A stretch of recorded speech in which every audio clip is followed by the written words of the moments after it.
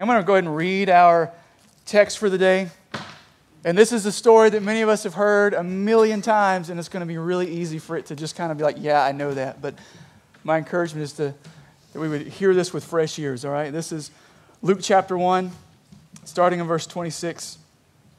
It says, "In the 6th month, the angel Gabriel was sent from God to a city of Galilee named Nazareth, to a virgin betrothed to a man whose name was Joseph, of the house of David.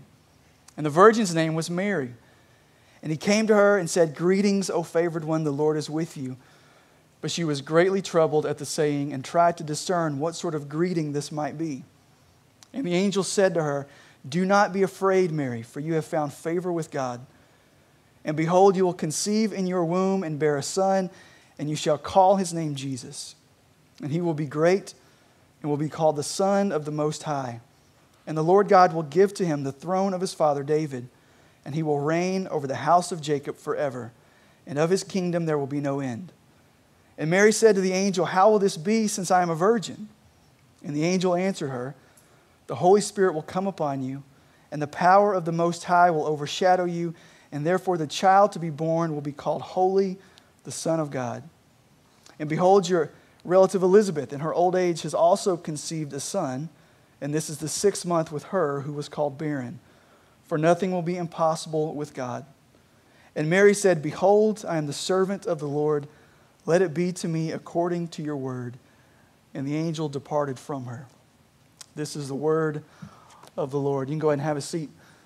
We are going to pick up where we left off last week. And if you were with us last week, we were also in Luke 1. We looked at the story of Zechariah. And the angel Gabriel, the same angel here, visited Zechariah and gave him a similar announcement, announcing that Elizabeth, his wife, would bear a son, and her son's name would be John, and that he would prepare the way for the Lord. And so what we're doing this week is we're really just picking up where we left off last week, because the same angel Gabriel, after making this announcement to Zechariah in the temple, sometime later he goes and he finds a young virgin girl in the city of Nazareth named Mary. All right, and he makes an announcement to her. And so just right out of the gate, I think there's some interesting things about those two stories, about the angel showing up to Zechariah and then the angel showing up to Mary. There's some similarities and some differences that I think they're interesting, if nothing else. All right, so on the one hand, you have Zechariah and Elizabeth, who are old in age, right? They're advanced in years, I think is what Zechariah said. That's at least what he said about Elizabeth, because he's wise. But they're past the point of being able to have children, right? So they're on one end of the age spectrum. And then here, on the other end of the spectrum, you have Mary, who is a young, probably at this point, a young teenage girl, right? Betrothed to be married, but not yet married. She's kind of at the opposite end of the spectrum, all right? And then with the case of Zechariah and Elizabeth, you've got... if you remember, Elizabeth not only was she past the point of being able to have children, but she was also, all her life, she was barren. All right, so she was unable to have children until God showed up and said, nope, she's going to have a baby. All right, and then on the other end of the spectrum, you've got Mary, who is a virgin. Right, she has not married. She's never been with a man. There's no ability for her to conceive yet. But yet the angel shows up and he says, "No, Mary, you actually are going to conceive." And so from Elizabeth's barrenness to Mary being a virgin, you've got God showing up in kind of miraculous ways, really two different, very miraculous conception stories. All right, then to kind of get us into the direction we're going to go today is you got the same angel making two different announcements to two different people, and what you actually have is really kind of two different responses, right? Because Zechariah, last week, if you remember, the angel comes to Zechariah and says, "Hey, Zechariah, you and Elizabeth are going to have a son. Like, the Lord's heard your prayer, you're going to have a son." And Zechariah's response is, "How can I know this?"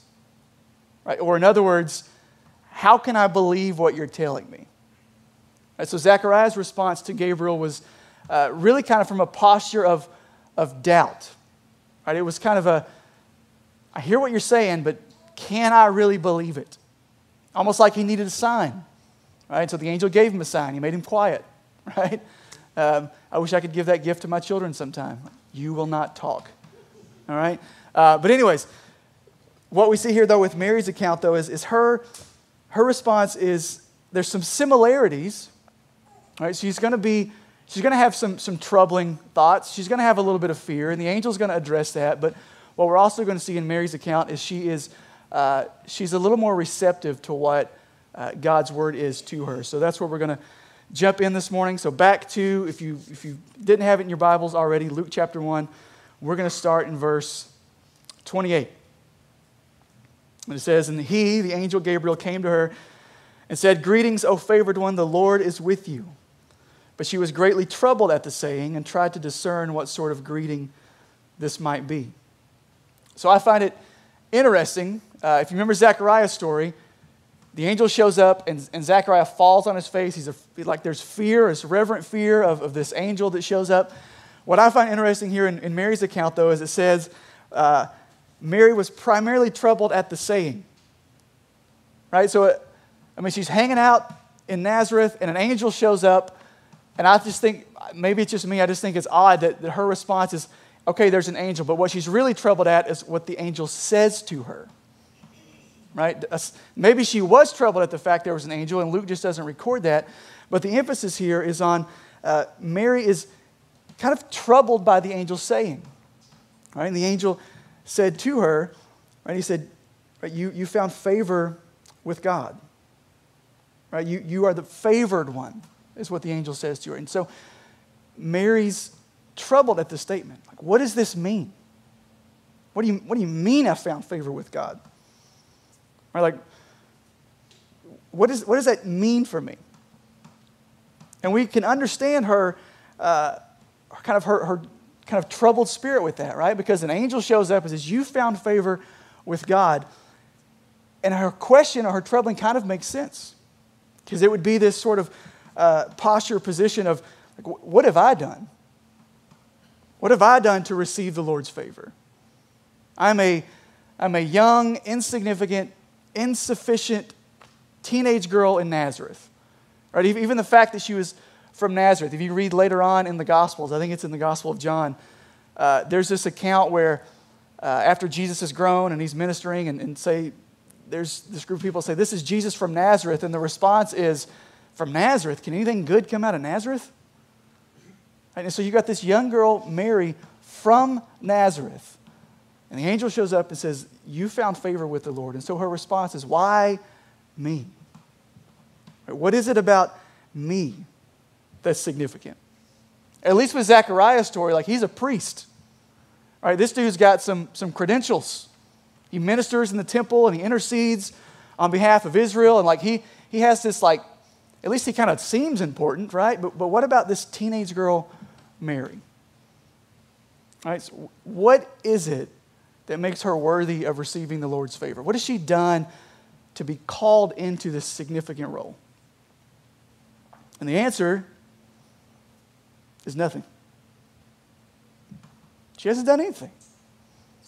But this is how the Lord works, right? He calls people into his plan of redemption. Right? And he doesn't just call the spiritually elite people. Right? This is how the Lord works. You read through the pages of the Bible. The men and the women that the Lord uses to accomplish his plan of redemption are very rarely like PhD candidates. Right? They're not the guys that graduate seminary with doctoral degrees. Right? It's not that. It's regular, everyday, unsuspecting, insignificant, seemingly insignificant people that the Lord calls into his purposes.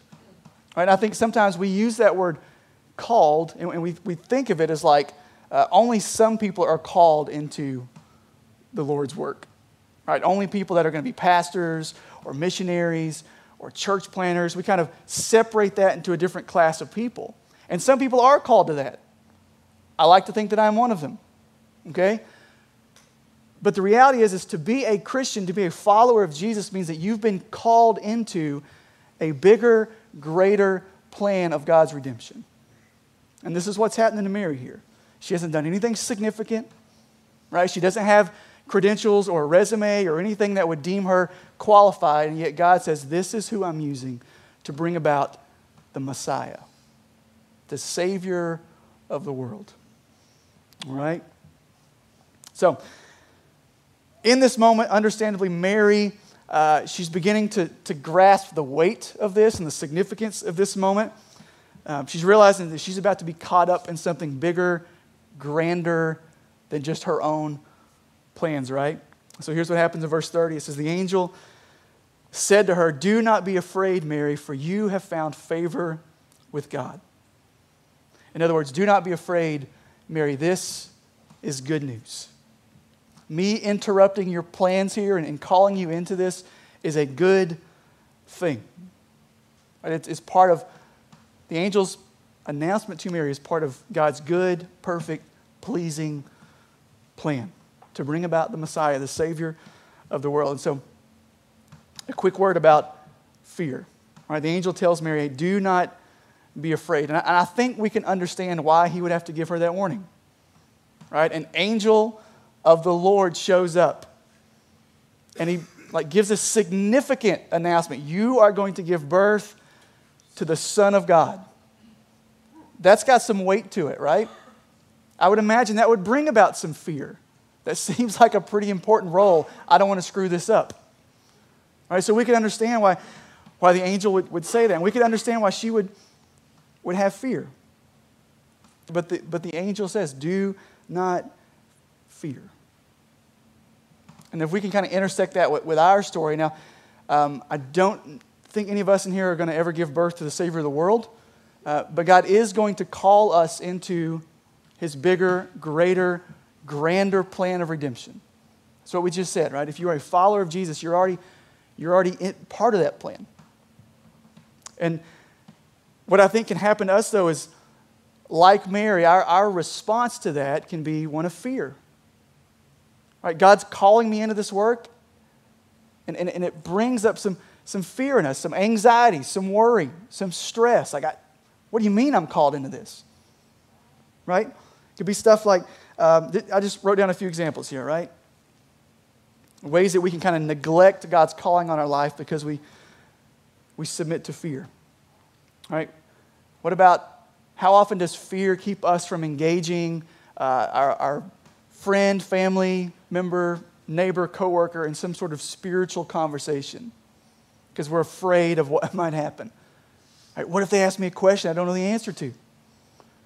Right? What if the fact that I've been like a friend with this person for 5 years and this is the first spiritual conversation I've ever had with them, what will they think of me? Right? That's what it means to be motivated by fear. What about how often this is a good one, how often does fear keep us from living with just open-handed generosity? Right? It's that time of the year where money gets tight and budgets are a little constricted. Right? The inflation rate is 28% or something right now. I don't know. You want me to live generously, open-handed generosity in this season? Man, I got Christmas presents to buy, right? I got food to put on the table. Right? And that's what it looks like to submit to fear. I'm not saying those aren't valid, but do we submit to our fears? Do we submit our fears to the one who is greater than our fears? All right, here's just another example. How often does fear keep us from submitting to God's redemptive plan in our lives? Right, from being in relationship with other believers to encourage us and equip us and edify us and build us up and challenge us. Right, we think things like, I'm going to keep a distance. I'm not going to get too close. I'm not going to engage in any sort of community or relationship because if these people knew the real me, then there's no way they would want any part of me. Right? Those are just a few ways that we submit to fear. And like I said, at the end of the day, there's two choices. We will either submit to our fears and sit on the sidelines of what God wants for our lives and His calling on our lives to be a part of His redemptive plan. All right, we'll either we'll submit to our fear and sit on the sidelines, or we'll take those fears because they are legitimate fears. I'm not saying you shouldn't be afraid of those things sometimes. I'm just saying you shouldn't be driven by them. All right, I listened to last week's sermon from Springfield Road. Sean had this phenomenal illustration. I'm going to give him credit for it. It's like when we let fear control us, it's kind of like giving a child the driver's seat in our car. We give them that position where they drive the car and we let them take us, right? We would never do that. We would never put a child in the driver's seat and say, here, take me wherever you want to go. And yet, whenever we allow our lives to be driven by emotions, which includes fear, that's what we're doing. All right, so my point is just that there's always going to be something to be afraid of. There's always going to be something to fear. There's always going to be an excuse or a reason why I can't do this, why I can't get involved, why I can't step forward, why I can't give, why I can't enter into community with people. There's always going to be a reason for that. And yet, I think what the Lord, his words for Mary, his words for us are, do not be afraid. Do not be afraid. God's calling is on your life to be involved in his plan to seek and save and redeem the world. Don't be afraid. And even in that moment, there's that gut reaction of like, but I don't have what it takes. You're right. You don't. And neither did Abraham, neither did Moses, neither did the disciples, neither did Mary, neither did David. You don't have what it takes. But here's the deal. God delights in taking people that don't have what it takes and using them to accomplish his good and perfect plan. And the reason why is he gets a lot of glory out of that. To take broken, imperfect, jacked up, weak vessels and to create this huge story of redemption. He gets all the credit. He gets all the glory. Right? So to say I don't have what it takes, let me liberate you. It's not about what you bring to the table. Right? God calls us and he equips us. So it's what he does. Anyways, back to the text. That took longer than I thought it was. All right. Verse 31. So the angel goes on to explain to Mary. He says, do not be afraid. And he goes on and explains what's going to happen. He says, and behold, you will conceive in your womb and bear a son, and you shall call his name Jesus, and he will be great and will be called the Son of the Most High. And the Lord God will give to him the throne of his father David, and he will reign over the house of Jacob forever, and of his kingdom there will be no end. So as I read this, the first thing I thought about was, how many of you guys know the song, Mary, Did You Know? The answer to that question is yes. To some degree, anyways, Mary knew. Right? She may not have understood all the details of how this would play out. She may not have understood all the nuances, like exactly what the life and ministry of her son would look like. But to some degree, she knew this is significant. I'm giving birth to the Son of God. Okay? But then he goes on in verse 34 and he says, and Mary said to the angel, how will this be since I am a virgin? All right, so she knows the significance and her response is, how will this be? And I said earlier, this is kind of different from Zechariah's response. Zechariah was, how do I know this is true? In other words, how do I know I can believe this? Right? And Mary's response is more of, okay, I believe this. I believe what you're telling me, but how exactly is it going to happen? Right? You're telling me I'm going to give birth to the Son of God. I'm down with that, I think. But I've got some questions. Understandably, right? So you got biologically, she's a virgin. And you're telling me I'm going to give birth to the Son of God. I've never been with a man. I'm betrothed. I've got some questions about how that's going to go down. Right? But then even on a grander scale, right? How will I give birth to the Son of God? How will this be? How will this be? And so where the angel silenced Zechariah, he responds to he responds to Mary with an explanation. Verse 35, it says, and the angel answered her, The Holy Spirit will come upon you, and the power of the Most High will overshadow you. Therefore, the child to be born will be called Holy, the Son of God. And behold, your relative Elizabeth in her old age has also conceived a son, and this is the 6th month with her who was called barren.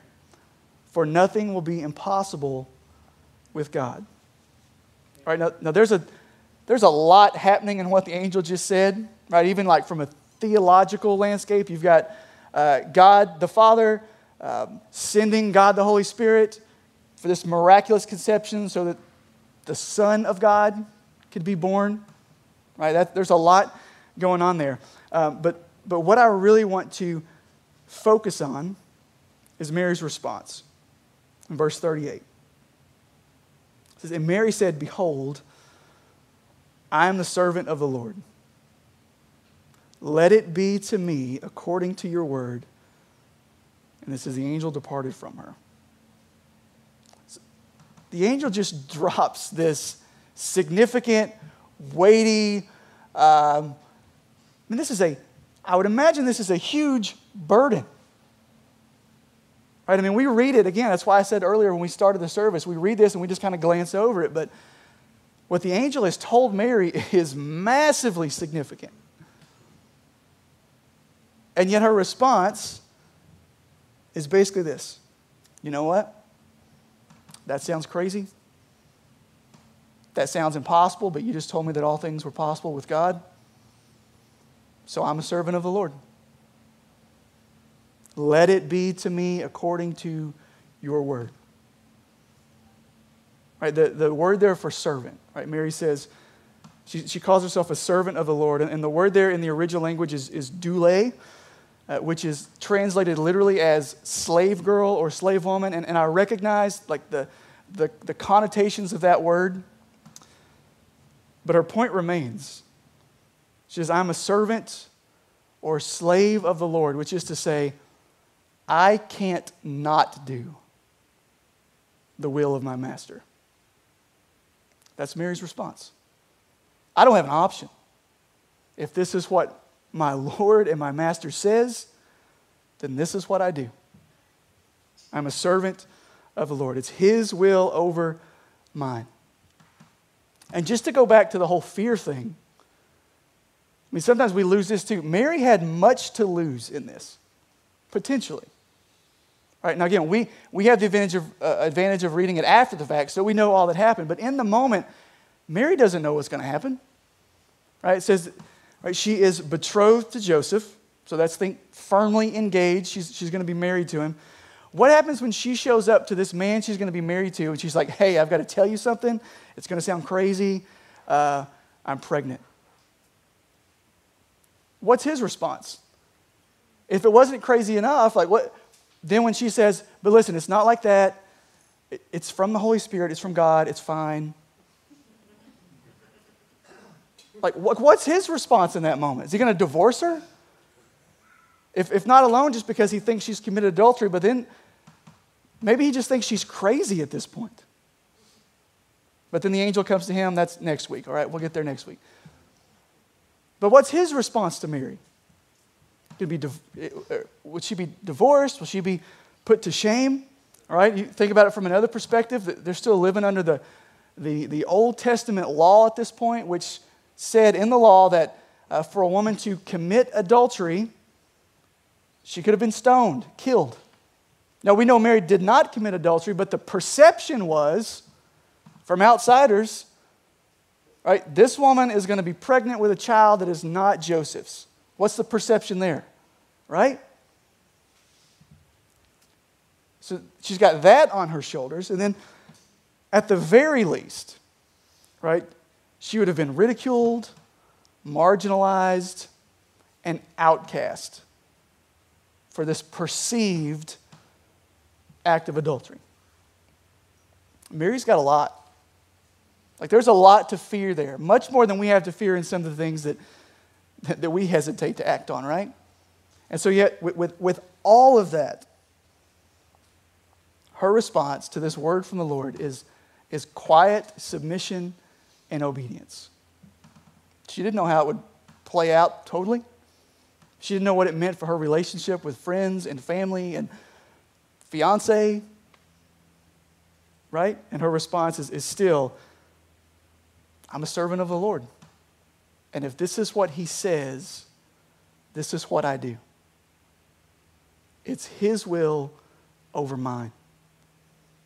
And one of the things that I think is really interesting, I didn't really put this together until this week, but her words in this moment really are kind of foreshadowing to the same words that this child that she was going to give birth to would utter in a garden some 30 years later.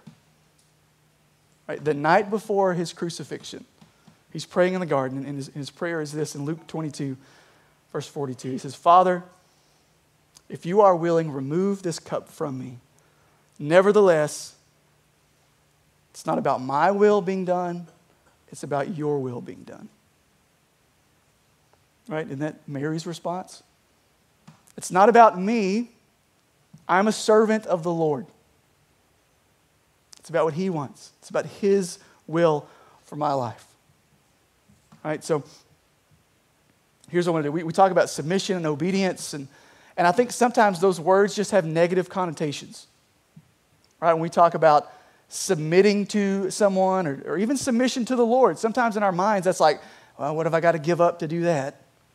Right? With this default sort of negative perception. But what I want to point out is it's Mary's quiet and humble obedience and submission that leads to her deepest sense of joy. And so I want to read verses 46 through 55. This is, in my Bible, it says Mary's song of praise. So Mary's going to go on from here. She's going to visit Elizabeth.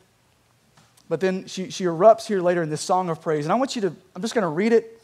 I'm not going to preach through it, but I just want you to listen for like a heart that is overflowing with joy. Here's Mary's words. Starting in verse 46. It says, And Mary said, My soul magnifies the Lord, and my spirit rejoices in God my Savior. For he has looked on the humble estate of his servant. For behold, from now on all generations will call me blessed. For he who is mighty has done great things for me, and holy is his name. And his mercy is for those who fear him from generation to generation. He has shown strength with his arm. He has scattered the proud in the thoughts of their hearts. He has brought down the mighty from their thrones and exalted those of humble estate. He has filled the hungry with good things, and the rich he has sent away empty. He has helped his servant Israel in remembrance of his mercy, as he spoke to our fathers, to Abraham, and to his offspring forever. Right? It was Mary's act of submission and act of obedience that led to this deep sense of joy that overflowed. Like she couldn't contain it. She's like, I got to sing. I don't know about you. When I get happy, that's what I do. I just sing. My wife would testify. And that's what we see here with Mary. It's like this joy, she can't contain it anymore, and it just erupts in this song of joy and praise to what God has done and is going to do. Right? And my question to you is, isn't joy what we're all after? That's what we all want more of. Right? That's just this season. That's why we gather with family. That's why we do the gifts and the exchanges. That's why we go to the parties, right? Because we're pursuing joy. And I'm not saying you won't find joy in family, because I love my family, right? And I hope you love spending time with your family, right? I'm not saying you won't find joy in gifts. I love opening gifts on Christmas morning, right? Those are great things, and there is joy in those things. But what I also want to tell you is that real joy, deep joy, abiding joy, lasting joy, enduring joy isn't found in those things. Right? It's not found in stuff. It's not found in circumstances. I think our friends in Western Kentucky would tell you that you root your joy in your stuff and your circumstances, that stuff can be gone in a minute. But if you want deep joy, lasting joy, enduring joy, it always comes on the far side of obedience and submission to the Lord. What I mean by that is you will not experience deep, lasting, enduring joy. The joy that's still there when everything else is gone. You will not experience that until you can say with Mary, I'm a servant of the Lord. It's His will over mine. It's what He wants to do with me over what I want to do with me. Right? That's where joy is found, on the far side of submission. So here's my question to you this morning. I'll tease it out a couple ways, and then we'll pray and we'll sing. Question is just this. Where do you need to submit to the Lord this morning? Right? That's the application point. Where do you need to submit to the Lord? Right? Maybe, like I said, I'll help you tease it out a little bit. Maybe it's just you need to submit to His call on your life.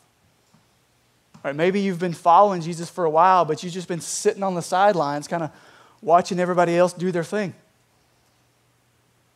Right? Maybe for you to submit to the Lord is to realize, okay, I've been called into His plan of redemption. I'm a follower of Jesus. Like I'm on active duty. Right? And maybe it's time for you to get in the game. Maybe you need to strike up a spiritual conversation with friend, family member, coworker, neighbor. Right? Maybe you do need to start living with open-handed generosity. Right? Maybe you do need to take a step forward into living in community and relationship with other believers. Right? I don't know exactly what it looks like for you, but what if maybe for you this morning, your first step of submission is just to step into God's calling on your life? All right, maybe your step of obedience this morning is just, maybe it's baptism. Right? Maybe you've been saved for a while, you're a follower of Jesus, but you would just say, I've never been baptized.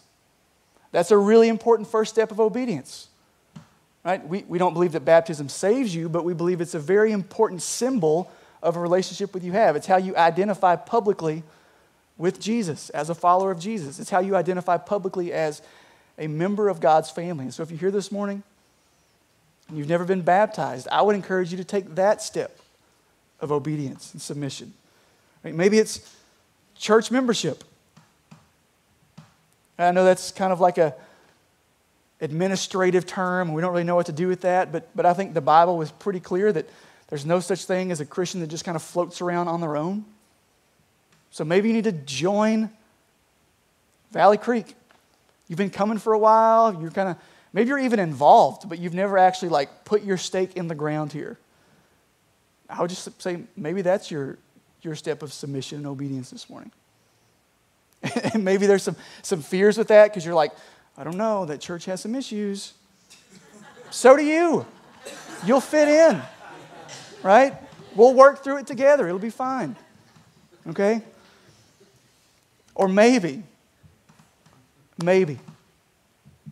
for the first time, you just need to submit to the reality that you are a sinner in need of a Savior. Maybe you've been around the church. I'm going to use Dale's story. This wasn't planned, but maybe you've been around the church. You've been around the things of the Lord, but you've never submitted yourself to Him as Lord and Savior. So maybe submission and obedience for you this morning just looks like acknowledging the reality that you are a sinner and acknowledging the reality that your best efforts will not save you from the penalty of sin. But submitting to the offer of salvation that the Lord gives by trusting in Jesus for the forgiveness of your sin. If you're here this morning, you've never done that. That's your first step of obedience and submission this morning. All right, so I'm going to invite you to stand with me, whatever response looks like for you this morning. All right? Whatever it looks like for you. It will all be an act of submission and obedience to God's word. Just as Mary submitted to the words of the angel, which were the words directly from the Lord. Right? Any response that we have should be submitting to God's word, and it's for His glory. But I'm telling you, it's for your joy. All right, so pray with me. Father, we come to you this morning. Grateful for your word. Grateful that you are a God who loves and cares. Grateful that you are a God who invites us into your plan of redemption. Lord, grateful that you call regular, everyday men and women. That you don't just use the spiritually elite, but that you use regular, everyday people, and because you get a lot of glory out of that. And so, Lord, I pray that in this time of response, that we would respond to your word as it's been revealed to us, that our response would be like Mary's. That we would say, I want to be a servant of the Lord. Let it be to me according to your word. So, Father, where we need to submit to you this morning, where we need to surrender our lives in greater capacities to you, I pray that you would move us to do that. Father, we need to cast aside fears that keep us from stepping into that. I pray that you would do that. Father, maybe there's someone here this morning that has never submitted their life to you as Lord and Savior. I pray that you would begin to prompt them and move them and convict them towards that as well. So, Father, we pray that you would move in this place, in this moment, and moving out of this moment by your Spirit. Lord, help us, lead us, guide us into what you want for us as we sing. We pray and we ask all this in Jesus' name. Amen.